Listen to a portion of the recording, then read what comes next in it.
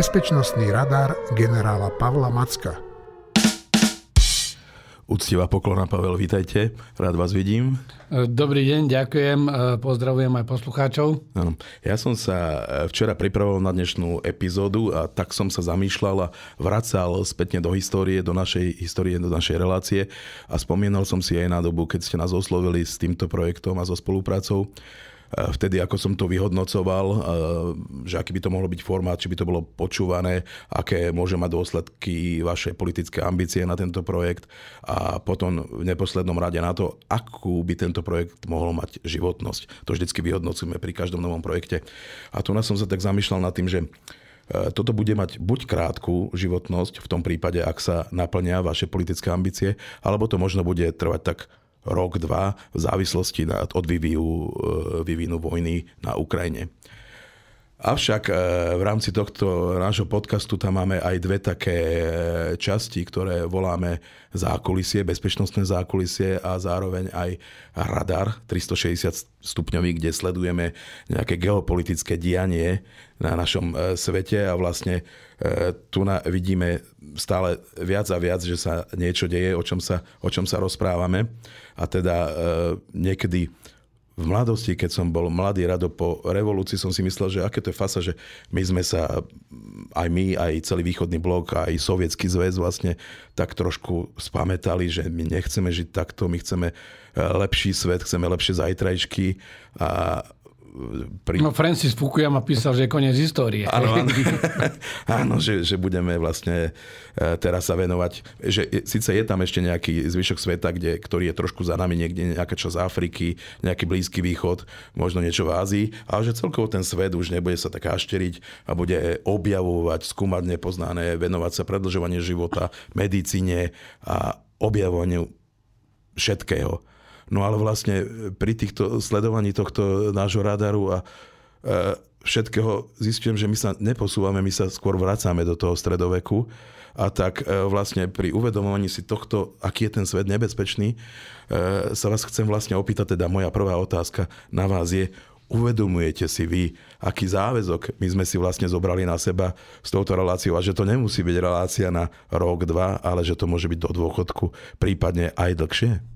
No, je to naozaj zlé, pretože vidíme, že tá geopolitika sa mení a není to o tom iba, že by ustupoval akoby ten unipolárny svet po tom, čo sa rozpadol ten bipolárny po konci studenej vojny, ale celý ten problém je, že pokiaľ budú v čele krajín politici ako Trump, Putin, Robert Fico a podobne, tak tá situácia vo svete sa bude zhoršovať. Jednoducho ako keby nielen nám doma od 30 rokov od zmeny režimu, 33 už, teraz 34 bude za chvíľu, ale aj v tomu svete ako keby došiel dých a tá ochota spolupracovať pri tých možnostiach technologických, ktoré presne naopak hovoria, že teraz je tá správna doba, že ľudstvo sa má tak dobre, ako sa nikdy nemalo, ale čelí aj výzvam, ktorým predtým nečelilo. A miesto toho, aby sme sa zomkli, tak v podstate je to čoraz horšie rozhádané. Ja verím tomu, že sa nájdú skôr či neskôr opäť vizionársky politici aj v tej svetovej politike a že nebudeme to musieť robiť až do úplného dôchodku a že skrátka si nájdeme lepšiu zábavu, budeme spomínať na staré dobré časy alebo niečo také. Ale bohužiaľ je to tak, máte pravdu. Sme na hranici rozpadu toho globálneho bezpečnostného systému, ktorý tu bol nastolený po druhej svetovej vojne. Vytvárajú sa nám tu osy zla vo svete, hľadajú sa alternatívne pravdy. To, čo je v angličtine sa tomu hovorí common wisdom, alebo taký ten zdravý sedliacky rozum, tak dneska aj takí politici, ako aj u nás Robert Fico spochybňujú, že to je nejaký zlý, toxický jediný názor, že oni za každú cenu musia mať alternatívny názor. A alternatívne názory vidíme teraz na Blízkom východe, že ako končia. Áno. No tiež som dúfal, že skončíme s touto reláciou niekedy a budeme sa stretávať akurát na pive a tam budeme sa rozprávať o tom, ako to všetko mohlo byť a že sme na tom dobre. V každom prípade, vítam vás, milí diváci, vážení, pri počúvaní 38. epizódy našho radaru. Moje meno je Rado Macko, ospravedlňujem sa za môj chýbajúci hlas, avšak so mňou je tu neodmysliteľne generál Pavel Macko a spolu vás prevedieme našou dnešnou epizódou. Prajeme vám príjemné počúvanie. Bojová hmla. Tak, Pavel, pribudla nám nová horúca vojna. A tak, ako sme sa dohodli pred reláciou, skúsime zahrnúť teda v bojovej mle aj v zákulisí tento nový konflikt. Fakt je, že konflikt medzi Hamasom a Izraelom sme zachytili na radare a teraz je už aj v intenzívnej fáze. No však poďme po poriadku a najprv sa poďme venovať Ukrajine a tam dokonca máme nejaké aj také možno nové správy. Ukrajinci prvýkrát použili dodané nové rakety od Spojených štátov ATACMS. Na to sa teším. Tak čo nové na Ukrajine? Tak ja by som to dnes rozdelil do dvoch častí, a to na operačno-strategickú a taktickú úroveň. Takže poďme najprv tú strategickú a operačnú úroveň vojny. Jednak pokračuje ruská strategická bombardovacia kampaň. Vidíme to každý deň, že útočia na objekty energetickej infraštruktúry, na mestá, na prístavy. Ukrajinská protivzdušná obrana je striedavo úspešná. Minulé v stredu, lebo v útorok zachytila všetky tie vzdušné objekty. Niekedy sa im to úplne všetko nepodarí. Rusi sú v tomto bohužiaľ vynaliezaví, že útočia do hĺbky územia, útočia. Vedia, že Ukrajinci nedokážu prostriedkami protivzdušnej obrany pokryť úplne každé jedno mestečko, každý jeden bod, takže útočia aj na civilné objekty a narastá tento počet útokov. Ukrajinci pokračujú takisto v útokoch na ruskú infraštruktúru, a to nie len priamo na okupovanej Ukrajine, ale aj do hĺbky ruského týla a na ruskom území. Ale ten zásadný rozdiel je, dám príklad, že bol útok pri Kursku masívny, 37 dronov zaútočilo, ale všetky padli do nejakého miesta sústredenia, kde bolo zhruba 3000 ruských vojakov a technika. To znamená, útočili vyloženie tam, kde vedia, že čo potrebujú oslabiť, pretože Ukrajina nemá cieľ a ani nemá kapacitu ísť bojovať s ruskými mestami a likvidovať ruskú civilnú infraštruktúru. Ukrajinci vedia, že pre nich hrozba je okupačné vojska, ktoré prichádzajú na ich územie, takže aj pri tom Kursku zničili vlastne základňu, kde bolo sústredenie takýchto okupačných vojsk. Útočili aj na Briansk. Tam došlo k zostreleniu týchto ukrajinských dronov a k nejakému požiaru v civilnej oblasti. Čo je ale ešte dôležitejšie, je, že Ukrajinci intenzívne pôsobia proti čiernomorskej flotile a objektom na Kryme. Skúsili dokonca aj útok na Soči, to sa Rusom podarilo zostreliť, no ale na tom Kryme poškodili ďalšiu loď v prístave v Sevastopole Pavel Macko. Je to raketový nosič, to znamená jedna opäť z tých lodí, ktoré strieľajú rakety, kaliber a ďalšie rakety na ukrajinské územie. Poškodili, to bolo myslím včera, muničný sklad pri Sevastopole, dokonca musela byť evakuovaná policajná stanica s 350 ľuďmi. Skrátka dávajú o sebe vedieť a útočia vlastnými prostriedkami. To znamená, nie sú to len tie západné. Koniec koncov spomínali ste aj ten ATACMS a to je zásadná informácia. Ale oni majú aj vlastné strely, majú tie Neptúny, používajú S-200, ktoré si upravili. Majú Grim vo vývoji, nevieme, ako dlho im to ešte bude trvať. Ale to je balistická raketa, ktorá je minimálne tak dobrá ako Iskander, aj lepšia, len samozrejme nie sú ešte v sériovej výrobe. Takže ako som to naznačil, aj vy ste to už spomínali, úplne zásadná informácia, prvé použitie balistických striel ATACMS ukrajinskými silami, a to, že zaútočili 17. októbra na Berďansk a na Luhansk na letiská.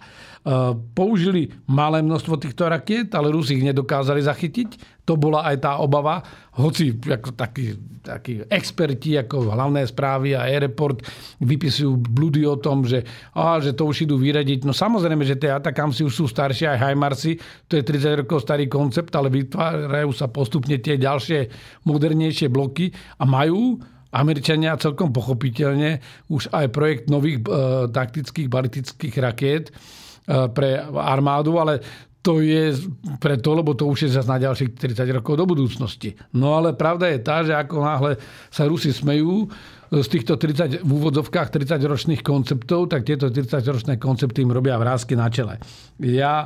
Keď to došla tá správa, ja som dokonca, lebo nebolo jasné, že čo to bolo, aký útok, tak som povedal, že neviem, lebo ešte sme nezaregistrovali ATACMSy, že ak to neboli ATACMSy, že by to mohlo byť aj GLSDB, a to je Ground Launch Small Diameter Bomb.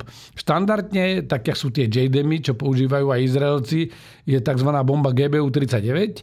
A to je taká podlhovastá bomba, ona dokáže driftovať, dokáže byť presne navedená. A túto bombu vlastne Američania spolu s spoločnosťou Boeing dokázali inštalovať vlastne na rakety, ktoré sú bežne odpolované z HIMARSov a tým pádom dokážu vlastne zasahovať s podstatne väčšou, účinnejšou hlavicou takisto pozemné ciele. No a práve na jar alebo začiatkom tohto roku im boli aj tieto GLSDB slúbené, ktoré by mali dosah 150 km, to znamená oproti tým HIMARSom, čo majú 80-90 km, by to bolo ďaleko ďalej. Je to lacné, lebo je to vlastne stále len raketový motor a tá bomba, ale je to pomerne presné a účinné, má to väčší dosah. No ale tieto ešte teda vyzerá, že nie sú, že sú tu tie ATACMS. Ja tu mám pred sebou taký obrázok, že vlastne o čom sa my bavíme, že keď bol ten HIMARS a MLRS M270 zavedení do výzbroje a mali ich Nemci, máme ich my. My máme tiež, len nemali sme tie strely všetky z toho portfólia. A ja to mám práve na obrázku takéto portfólium, že to je 2, 4, 6, 8, 10, 11 typov striel a na tom hornom konci sú práve tie ATACMSy. Ukrajinci teraz dostali tú najstaršiu verziu ATACMSov, dostali ich zhruba 20 kusov, ale nevieme to potvrdené, ale minister ich zahraničných vecí povedal, že budú ich pravidelne dostávať. Môžem sa vás spýtať na to, že teda nejak bližšie to vysvetliť tú strelu ATACMS, lebo my vieme, že štandardne sa používa s nejakou bojovou hlavicou, ak však tu sú informácie, že tieto sú osadené kazetovými strelami. Tak, podobne ako boli aj tie HIMARSové strely, lebo toto sú všetko odspalované z HIMARSu. Ale keď si spomeniete, tak to odpalovacie zariadenie HIMARS, to je vlastne len na kolesovom podvozku, to je odľahčený ten MLRS, ktorý má len jeden ten kontajner, raketnicu, kde má buď 6 rakiet, a teraz môže mať buď 6 rakiet, to sú tie štandardné, ktoré sme spomínali, od tých, ktoré sme mali my s kazetovou muníciou od 30 km zhruba dosahu, až do týchto 90, kde bola single hlavica. No a teraz prichádzajú tie ATACMSy, ten Mark, alebo ten blok 1, to boli tie najstaršie, to boli kazetové. Sú naozaj určené na ničenie letiskových ploch, na väčšie plošné objekty, to znamená objekty operačného významu. Majú výhodu tu, že vlastne ešte pred dopadom dojde k rozpíleniu. Je tam 950 kusov takej tej submunície. Štandardne táto submunícia je proti objektom a proti obrneným cieľom, lebo tá kazetová munícia, ktorú používajú Američania, oni majú všetko unifikované. To znamená, aj v tomto prípade namiesto tých 6 rakiet z toho HIMARSu alebo 12 rakiet z toho MLRS vedia odpáliť vlastne jednu raketu ATACMS, alebo potom tam majú taký medzityp, kde vedia odpáliť dve tie rakety. Skrátka, majú to modulárne. Kontajner je stále ten istý, odpaľovacie zariadenie je stále to isté, len sa prehodí kontajner s tou strelou a odpáli sa. No ale okrem toho majú ATACMSy aj toho vyššieho typu, ktoré majú, lebo tento má dosah len 165 km. On bol upravený potom nebol upravený. Nebol? To je misinformácia.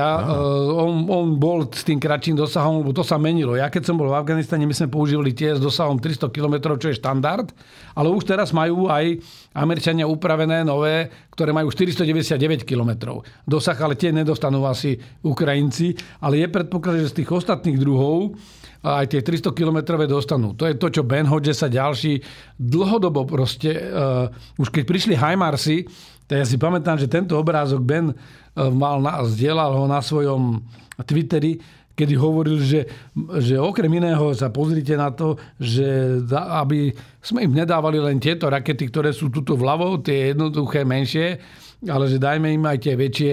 Samozrejme, tento ATACMS, ktorý momentálne majú, nevie napríklad zničiť Kerský most, pretože je to naozaj táto submunícia, 950 kusov tých malých bombičiek, ale majú samozrejme Američania k dispozícii v skladoch aj ATACMS takých, ktorý má veľkú jednu hlavicu na veľký objekt, na silný objekt, ktorý by dokázal zničiť aj ten Kerský most. Dobre, hovorili ste, že Rusi sa tomu smejú, ale Putin mal také vyjadrenie zvláštne, že ktoré bolo také trošku ironické, že nemal z toho evidentne radosť, aj keď to zľahčoval, ale nepoužil žiadnu červenú čiaru tentokrát pre Američanov.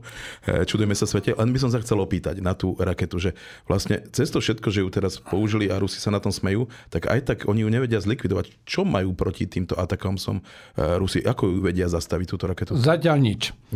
Zatiaľ nič. Proste tie jej systémy PVO toto nedokážu zachytiť. Tam sa môže stať, že náhodne sa im podarí nejakú zostreliť, ale štandardne nemajú proti tomu nič. Nemali ani proti HIMARSu. HIMARS neskôr prišli na to, že v niektorých veciach, tam, kde bol HIMARS navázaný GPS-om, tak rušia proste GPS signál. V tomto prípade nemajú zatiaľ na toto žiadny zádržný prostriedok.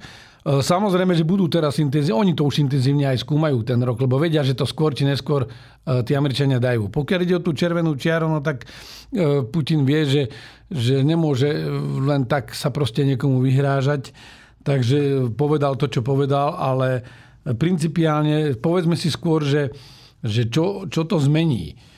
Ja veľakrát hovorím, že zásadným spôsobom ani jedna zbraň nerozhodne ten konflikt, ale my si pamätáme veľmi dobre, že keď sme mali tie HIMARSy, že výrazne zmenili spôsob toho vedenia vojny. Rusi sa časom prispôsobili, ale vlastne odtlačili aj tie ruské veliteľské stanoviská, ktoré Rusi mali v okruhu 40 km od frontovej línie, mali aj veliteľstva divízie, mali aj veliteľstva armádnych zborov a armád.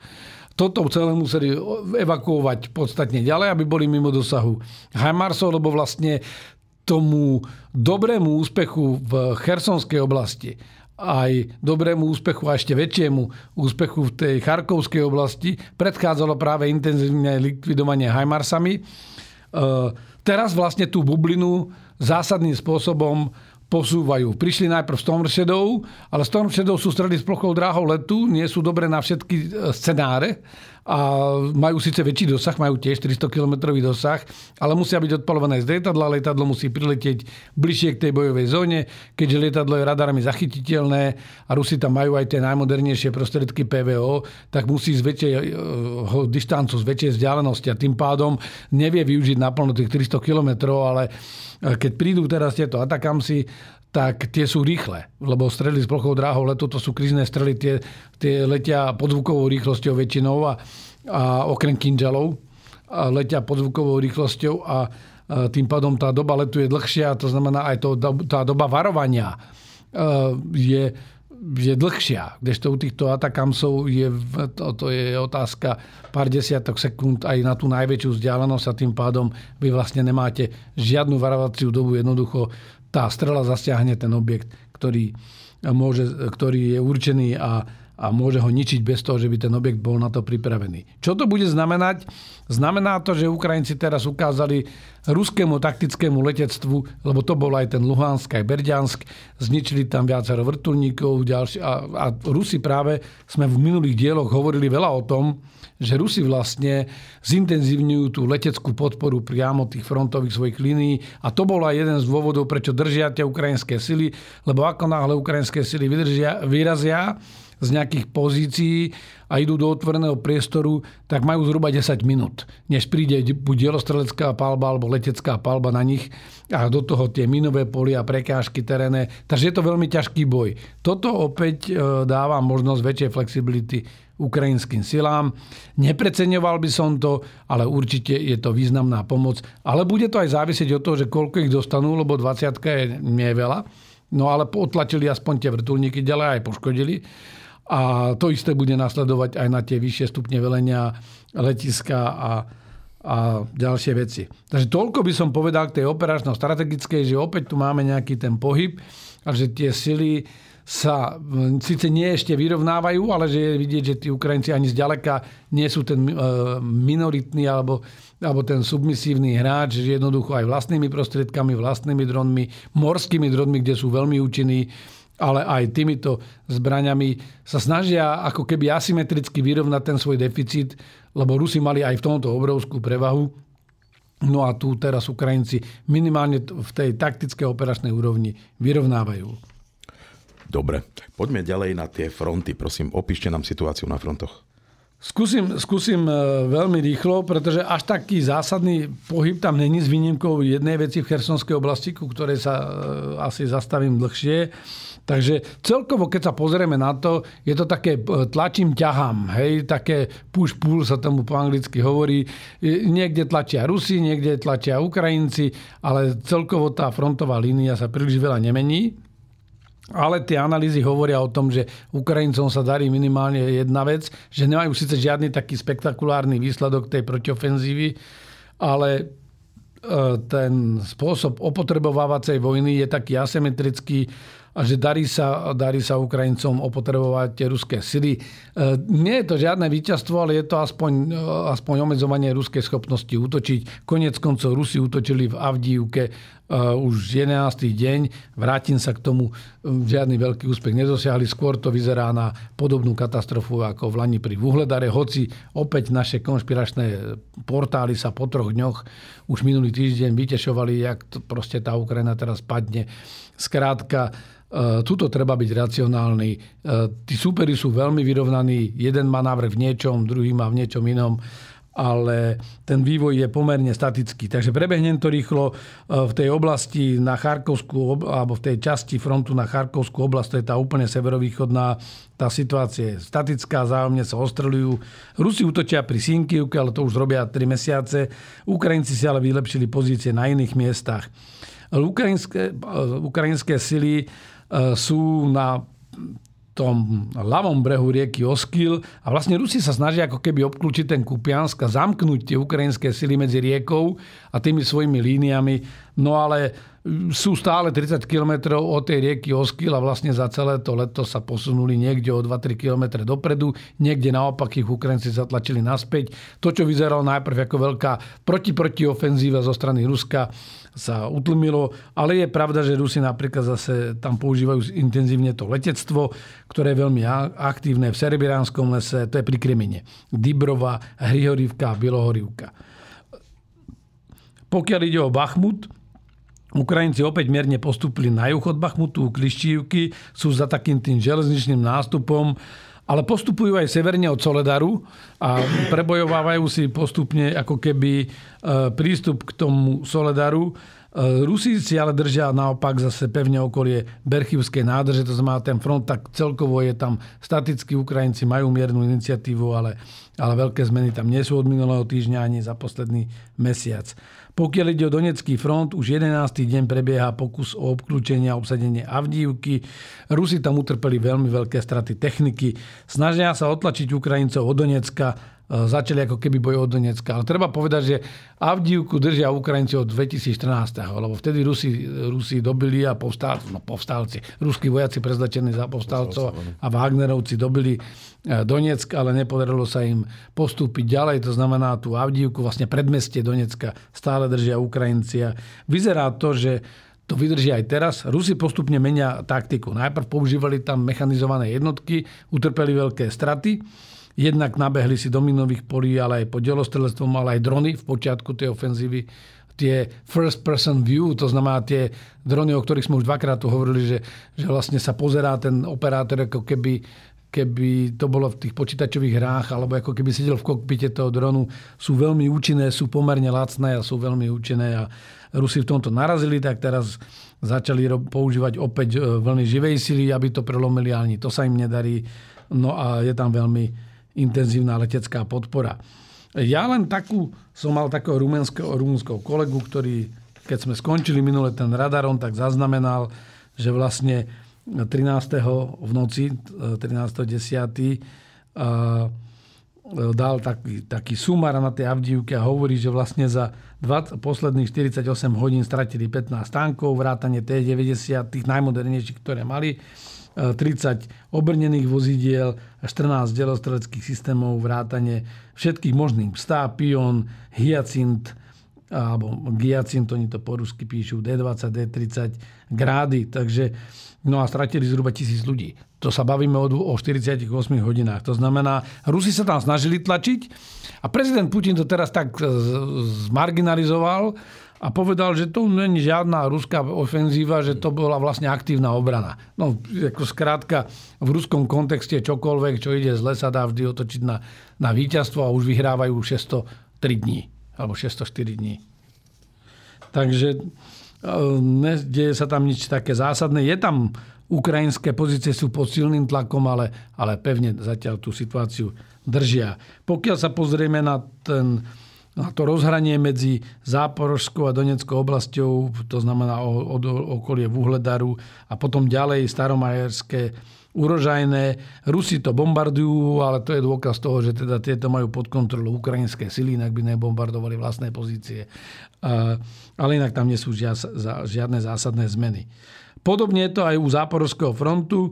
Ukrajinci postupujú pomaly, tlačia sa do takého územia nikoho medzi Verbovým a Novoprokopívkou a sú na okraji Novoprokopívky. Zriadili si teraz priechod v minových poliach, situácia je statická, aj keď práve túto noc postúpili, alebo včera a túto noc postúpili trochu, ale opäť je to niečo, čo je na subtaktickej úrovni, to znamená, je tam veľmi intenzívny boj, ale nie je to niečo, čo by dramaticky zmenilo pomery. Najnovší vývoj, ale aj pozornosť sa koncentruje na Krym a na Chersonskú oblasť. Ukrajinci sa pokúsili tentoraz vo väčšom rozsahu vybojovať predmostie na ľavom brehu rieky Dnipro, to znamená na tom východnom brehu, v tej okupovanej ruskej časti Chersonskej oblasti. Tam oni už viackrát sa prebíjali, zriadili si tam aj takéto svoje postavenia, ale tentoraz to vyzerá, že je to ďaleko väčšie. 35. a 36. brigáda námornej pechoty po jednom takom údernom týme v sile roty spravili výsadky na druhom brehu. Rusi síce deklarovali, že nakoniec ich zatlačili, ale stále tam držia to predmostie. Uvidíme, aký bude ďalší vývoj. Aby som to zatiaľ nepreceňoval, ale toto je niečo, čo má potenciál rozhýbať ten front. Že prečo? Lebo celý ten zvyšok frontu je statický. Rusi dokonca z Chersonskej oblasti na to, aby zalepili diery pri Verbovom a pri tom Robotine, na tom úseku fronty, tak stiahli celú 7. výsadkovú divíziu elitnú. Stiahli z východu celú 76. výsadkovú divíziu a teraz vlastne tie sily opäť môžu chýbať zase v tej chersonskej oblasti. To znamená, to je presne to, že Ukrajinci tiež nechcú koncentrovať všetky sily na jedno miesto, keď vidia, že ten odpor a aj tie ruské pozície sú kvalitnejšie, ako očakávali. Snažia sa ich opäť natiahnuť ako takú tú gumu alebo pružinu, aby praskla niekde. A toto má ten potenciál, najmä ak sa to spojí s tými ATACMSami a GLSDB, lebo ak by sa im podarilo dostať väčšími vojskami a otlačiť tých Rusov ešte ďalej, vedeli by dostať aj ťažkú techniku na druhý breh rieky Dnipro a tým pádom by vedeli dostať aj tieto palebné prostriedky a už by boli veľmi blízko tých základní, ktoré sú na Kryme. A teraz, že prečo je to dôležité, že prečo sa tam asi tlačia, zrejme ešte nechcú otvoriť nejaký druhý masívny front, lebo to nie je také jednoduché, ale my sme už v minulosti hovorili, že na Džankoji a tie mosty pri Džankoji, ktoré idú na Krym akoby z východnej časti železnica, tak tá bola poškodená, zničená. Tieto mosty boli zničené až na Hanesi. To bolo vlastne celé zničené a tým pádom Rusi teraz musia veľmi komplikovane ísť cez ten Krym ako keby na západ toho Krymu, až blízko k tomu Dnipru. To je smerom ako keby na tie Olešky. Tam je taký národný park v Pieskovi. A odtiaľ vlastne až potom sa to naspäť stáča na východ, čo je veľmi komplikované pre nich a tým pádom, keď sa Ukrajinci práve sa im podarí udržať to predmostie a pritlačiť sa bližšie k tej železnici, tak vlastne ak nie nič iné, tak pod palebnú kontrolu dostanú ďalšiu dôležitú zásobovaciu tepnu pre ruské sily. Ak to zhrniem, tak práve v tejto chersonskej oblasti sa tá situácia vyvíjala postupne. My vlastne od minulého bezpečnostného radaru som zaregistroval od piatku intenzívne ostreľovanie, potom pribudli útoky dronmi a vyvrcholilo to. Bola to už taká prezvesť, že palebne si to pripravujú, degradujú tie ruské pozície, snažia sa ich umlčať a oslepiť a vlastne následne prišlo aj prekročeniu rieky Dnipro a vytvoreniu predmostia. Takže to je asi k tejto situácii na Ukrajine momentálne. Dobre, tak sa presúďme z Ukrajiny do Izraela a do pásma Gazy. Aká je tam momentálne situácia? tak momentálne sme v takej situácii, že Izrael pokračuje v intenzívnom bombardovaní tých bodových cieľov priamo vo vnútre pásma Gazy. Ničil v celom, ale predovšetkým v tom severnom. Naďalej vyzýva obyvateľstvo, aby opustilo túto oblasť, aby mohol vykonať väčšiu pozemnú operáciu, ale tá ešte nenastala. Jednak bol aj teraz prezident Biden v Izraeli, takže asi by to bolo aj nevhodné. Izrael zmiernil blokádu toho pásma Gazy, pustil im vodu a dovolil nejakú tú humanitárnu pomoc. Humanitárna pomoc stojí aj na hraniciach z Egypta, kde síce Egypt prislúbil, ale vlastne stále tie hranice sú blokované. Inak tu treba povedať, že vidíme, že vlastne tých Palestíncov nikto nechce. Alebo palestínskych Arabov, aby sme boli úplne korektní. Nikto nechcel. To sú takí istí ľudia ako na Sinajskom polostrove, ako v Egypte. Oni etnicky nie sú iní, ale nikto ich nechce. Tieto arabské štáty sa veľmi dištancujú od toho. Na jednej strane veľmi kritizujú Izrael, na druhej strane vlastne za celý tú históriu arabsko-izraelského konfliktu boli veľmi macošskí práve k týmto utečencom, ktorí v dôsledku tých konfliktov, opakovaných arabských útokov na Izraela, ktoré vždy priniesli nejakú tvrdú odvetu, tak vlastne príliš veľa sa o nich nezaujímajú. Takže pokračujú tieto intenzívne boje. Sú tam riziká pre tú pozemnú operáciu. Treba povedať, že Hamas má zhruba 15 000 bojovníkov ešte stále k dispozícii. Je tam aj islamský džihad, ten, ktorý pravdepodobne odpálil tú raketu na parkovisko pri nemocnici, ale k tomu sa môžeme vrátiť samostatne.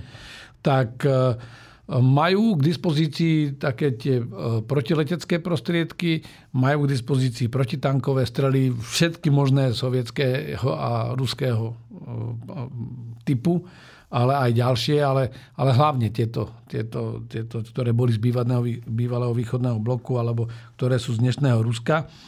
Ako sa tam dostávajú, nevieme. Vieme, že majú muníciu aj strely dokonca zo Severnej Kórey, ale že tie cesty sú samozrejme zložité, ako tých infiltračných ciest je tam veľmi veľa. Niečo bolo aj z tej predchádzajúcej éry priamo v priestore. A ako to vidíte? Bude tá pozemná operácia, ktorá už teda mala prebehnúť minulý víkend, ale neprebehla, čo jednak po intervenciách Západu, jednak teraz samozrejme s príchodom Bidena, ale na druhej strane... Ja by som povedal, že tam je viacero faktorov. Poprvé aj to počasie, lebo takáto operácia, za prvé netreba si predstavovať, že to bude taký boj ako na Ukrajine, že proste sa nahrnú tankami do mesta proste a ako je to nereálne a je to príliš veľká pasca. To znamená, izraelské sily, čo môžu robiť, je blokovať, vyberať si jednotlivé štvrti, spraviť hlboký prienik do toho priestoru a blokovať, tomu sa hovorí blokovacie pozície, vlastne zaujať pozície a palebne aj ničiť z týchto pozícií, ale nie ísť priamo do toho mesta budú posielať ľahšie jednotky. Niekde pôjdu aj tie tanky, lebo potrebujete aj tú ochranu živej sily, ale je to v takej kombinácii. Na toto ale všetko potrebujete veľmi kvalitný prieskum, potrebujete na to prikrytie zo vzduchu, či už dronmi, alebo lietadlami a vrtuľníkmi a tieto budú práve ohrozované tými bojovníkmi. Takže je tam aj ten operačný faktor, že naozaj to počasie je dôležité. Lebo vy keď zistíte, že je tam nejaké väčšie ohnisko odporu a máte vo vzduchu lietadlá s pevným krídlom vo veľkých hladinách, ktoré nie sú zasiahnutelné tými protileteckými ručnými zbraňami, tak môžete ich z týchto vysokých pozícií bombardovať presnými bombami.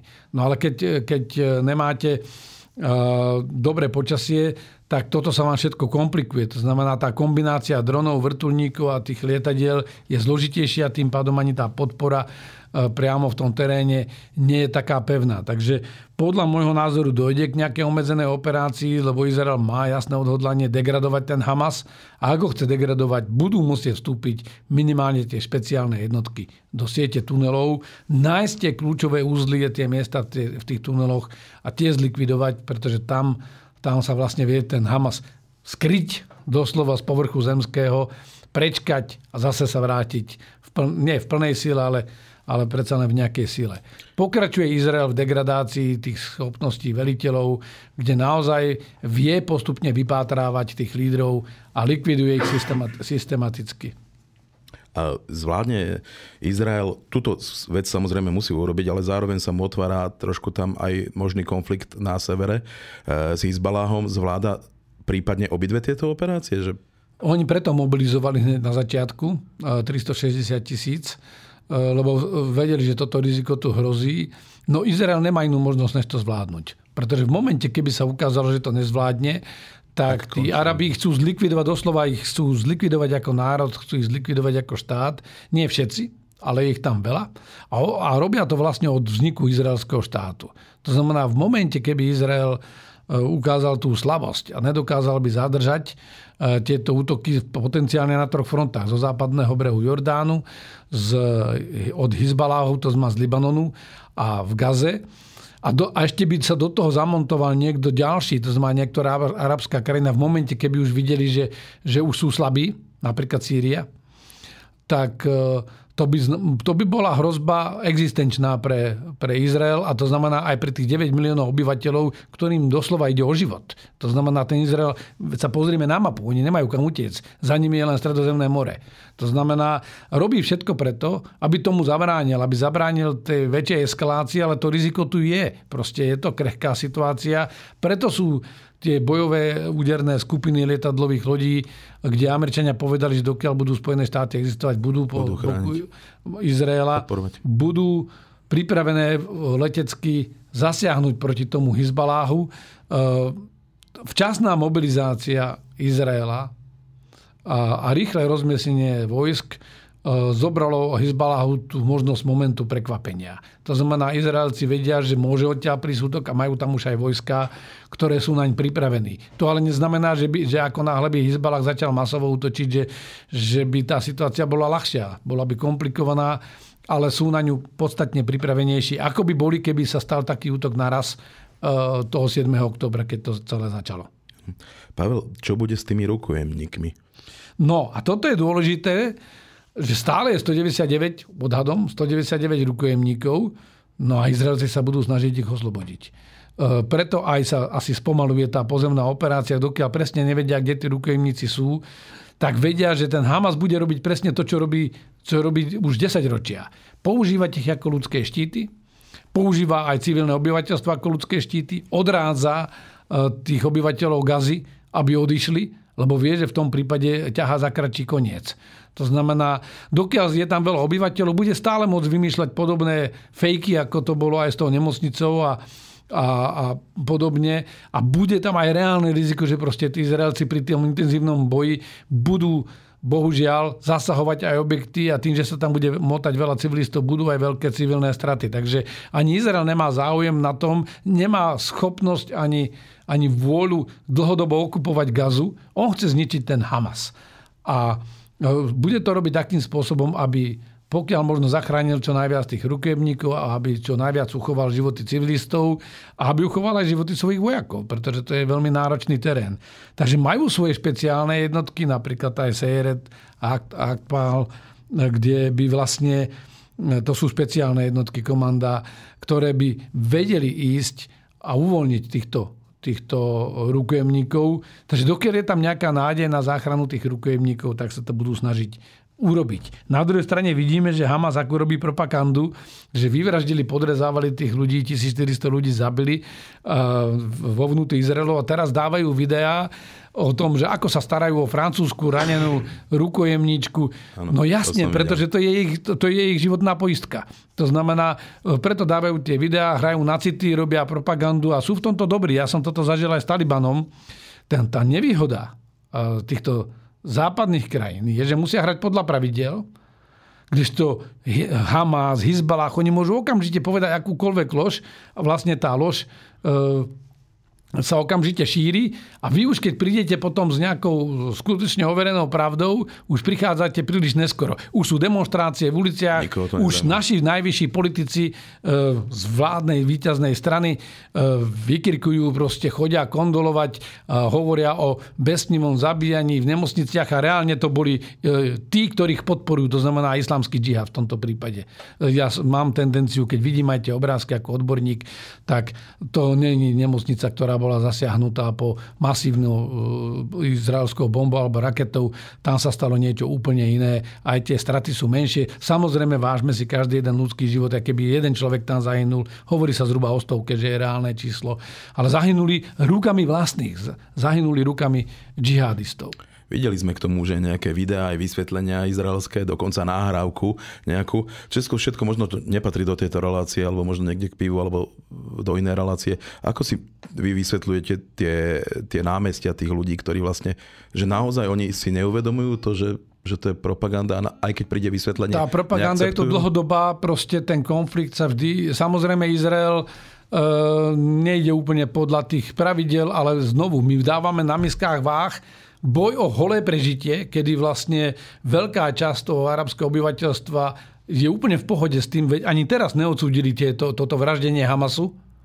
A na druhej strane Izrael, ktorý vie, že pokiaľ nebude radikálne sa brániť, tak mu naozaj hrozí, že budú vyhubení. To znamená, ja nejdem ospravedlňovať, lebo samozrejme Izrael okupuje časť tých území, len treba povedať aj poslucháčom, že vždy to bolo po nejakom arabskom útoku, kedy Izrael následne v rámci toho svojho víťazstva zabral ďalšiu časť toho územia a samozrejme chráni si svoj chrbát. Čo je zlé, je to, že práve aj Netanjahu podporoval tých osadníkov, ktorí na týchto tzv. Okupovaných územiach budovali tie ďalšie osady, čo samozrejme vyvoláva averziu toho arabského obyvateľstva. Ale toto je veľmi zložitý konflikt a rozhodne sa nejakým vraždením bezbranných civilistov nevyrieši.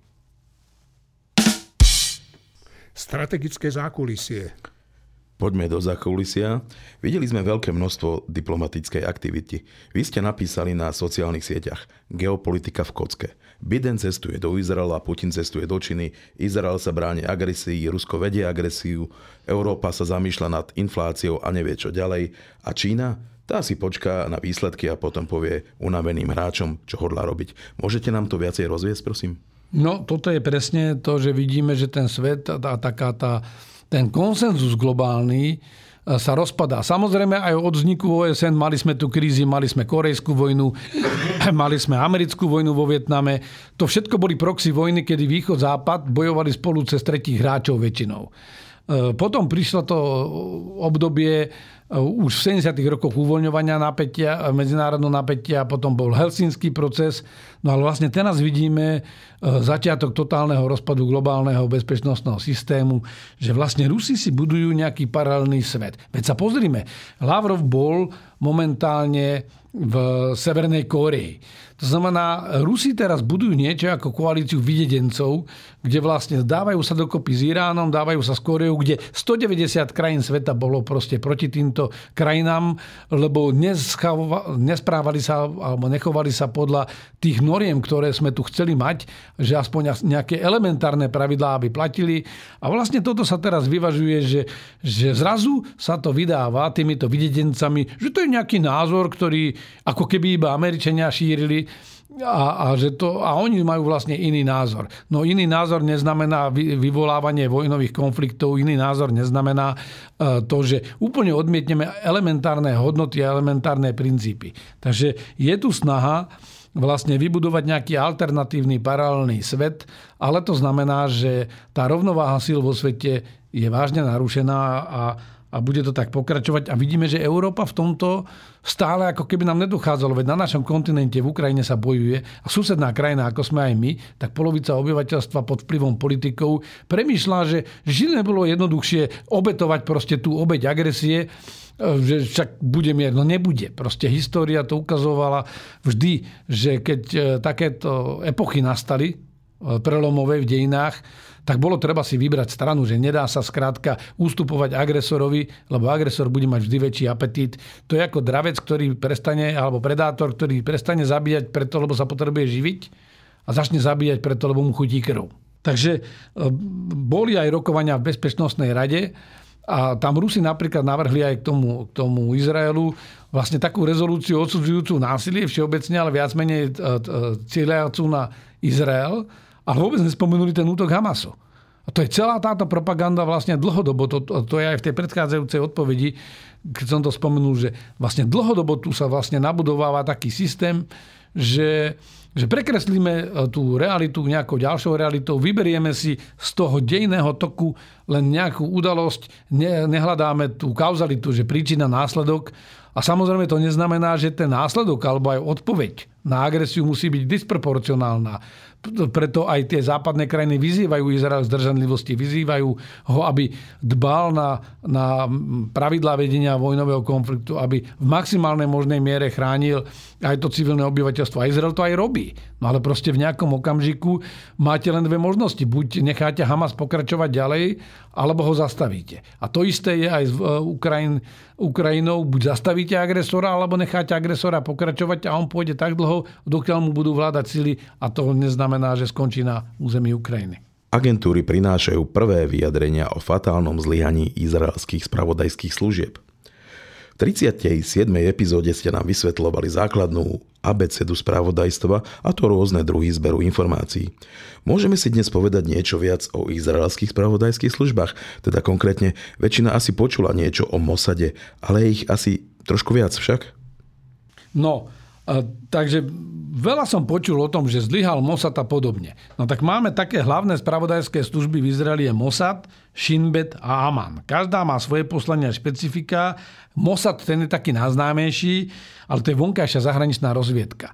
On má dokonca ešte aj také svoje vlastné jednotky, ktoré sú vlastne úderné, lebo niektoré spravodajské služby sú vyložené len na zber informácií. Ale ukrajinská SBU alebo ruské služby majú aj tých výkonných, ktorí robia aj tie skryté operácie, ktoré dokážu aj vyhodiť vo Verbeticiach muničný sklad a podobne. Takže Mossad je vonkajší a pokiaľ sa bavíme o tomto, samozrejme, že Mossad ten skôr pracuje v tých ostatných arabských krajinách a v celom svete. Má 7 000 ľudí, to je jedna z najväčších služieb sveta a my sa k nemu môžeme niekedy vrátiť, lebo nemáme už toľko času dnes, ale Mossad je skôr zameraný von. To znamená, je to klasická výzvedná služba, ktorá má aj svoje exekutívne krídlo, preto dokážu nejakým spôsobom reagovať aj na iránsky jadrový program alebo podobne, kde vedia buď cez kybernetické kanály to vyradiť, alebo vedia iným spôsobom vykonať sabotáž, ale Mossad pôsobí von. To znamená, pokiaľ sa týka pásma Gazy a Hamasu, tak nebol primárnym hráčom Mossad. Primárnym hráčom bol Shin Bet alebo Šabak, čo je vlastne izraelská bezpečnostná agentúra, ktorá rieši vnútornú bezpečnosť. To je taká tá ako keby kontrarozviedka u nás v Siske.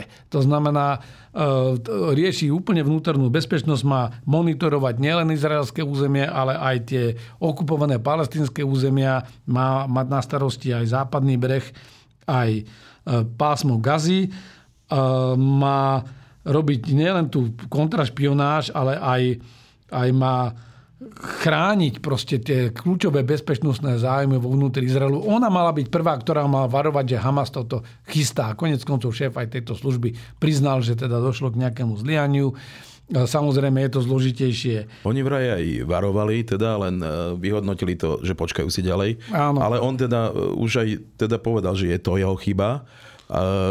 Prijal nejaké... Myslím si, že je treba ešte počkať na tie vyšetrovania, pretože tam je ten problém, že aj Netanyahu tvrdí, že nebol varovaný, títo zase tvrdia, že áno. Mohla byť aj autocenzúra, keď vás, lebo minule sme sa o tom bavili, že záleží na tom príjemcovi. Keď vás dlhodobo príjemca odmieta, veď sme videli ten rozdiel medzi českou službou, BISkou a našou SISkou, že vlastne Češi hovorili, že áno, sú tu ruskí špioni, že sú tu čínske aktivity a my sme sa tvárili počas vlád Smeru, že nič také neexistuje.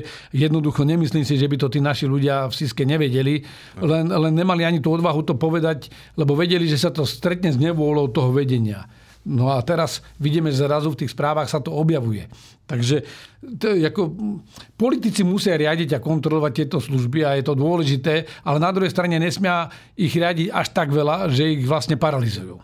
No asi treba najprv vyriešiť ten konflikt a potom skúmať. Presne tak. A je tu ešte aj tretia zložka a to je Aman, alebo teda to je také klasické vojenské spravodajstvo, ktoré má aj tie jednotky, tie špeciálne jednotky.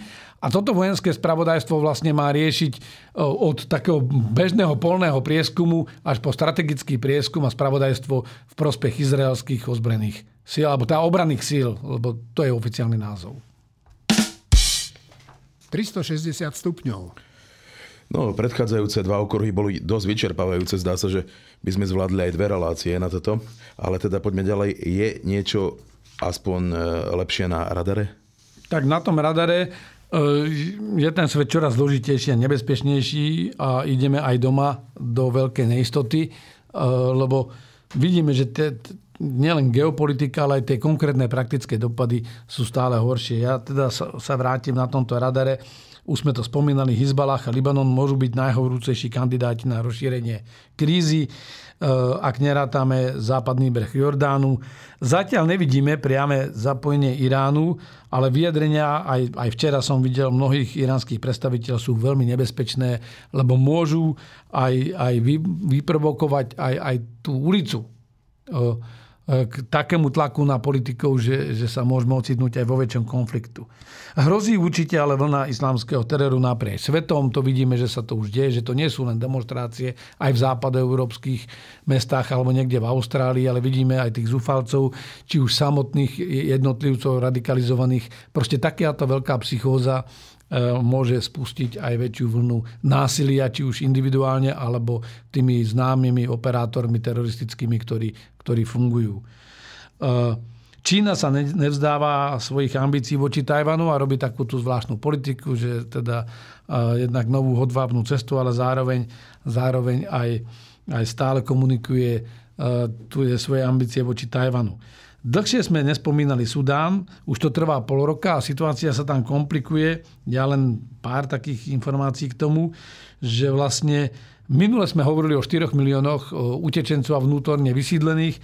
Po 6 mesiacoch podľa správy OCHA, to je organizácia, alebo teda úrad pre OSN pre humanitárne otázky a má vlastne pobočky v rôznych krajinách, takže v tejto najnovšej správe OCHA sa hovorí o tom, že už je to 5,6 milióna ľudí, ktorí boli či už vyhnaní zo Sudánu, alebo sú vnútornými presídlencami v rámci Sudánu. To je obrovské číslo, to je viac ako slovenských obyvateľov.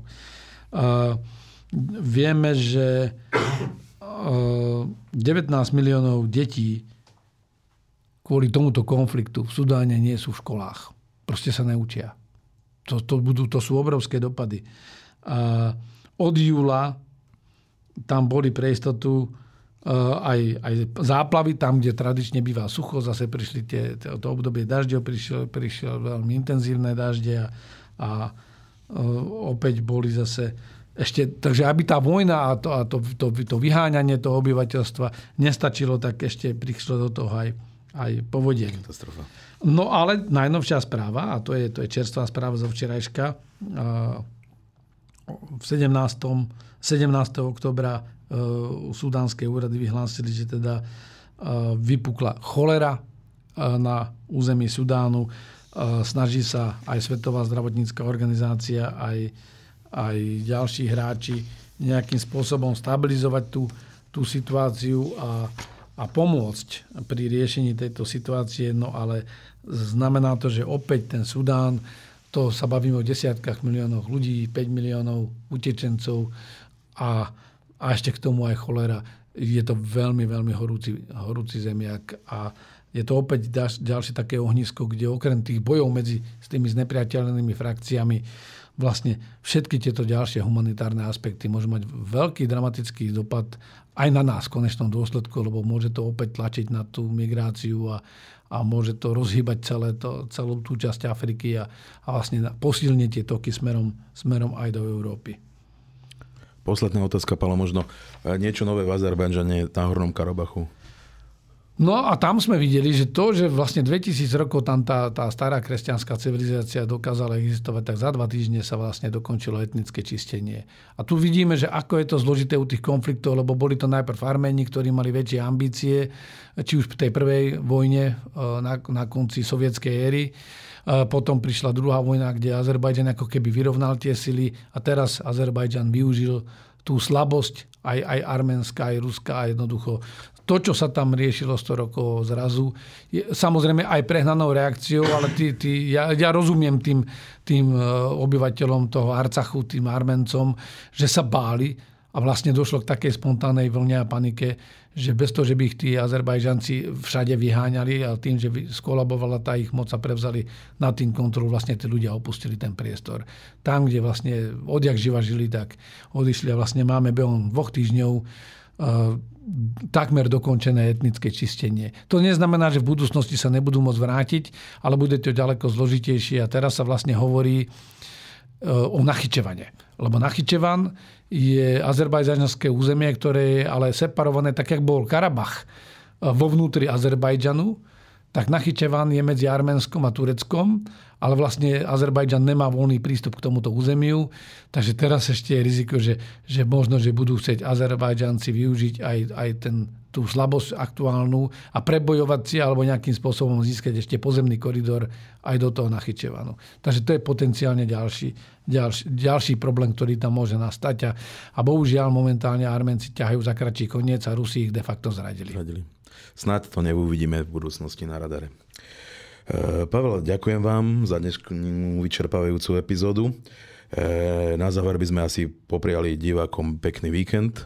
Špeciálne by som pozdravil nášho poslucháča Pala, ktorý nám vždycky prispieva aj do chatu a pozdravuje nás. Pavel, ďakujeme. Robíme to pre vás. A na záver teda, Palo, keď vás môžem poprosiť o citát pre našich poslucháčov, ktorí na víkend ich trošku rozveselí, možno posmeli. Tak my sme sa posledné 2 diely alebo 2 epizódy bavili o spravodajských službách viac. Dnes sme sa bavili o tých izraelských. Spomínal som naposledy citát od majstra Sun Tzu, čínskeho generála, takže pridám ešte jeden. Všade rozmiestňujte svojich pracovníkov. Buďte veľkorysí v sľuboch a daroch, kupujte správy a získavajte komplicov.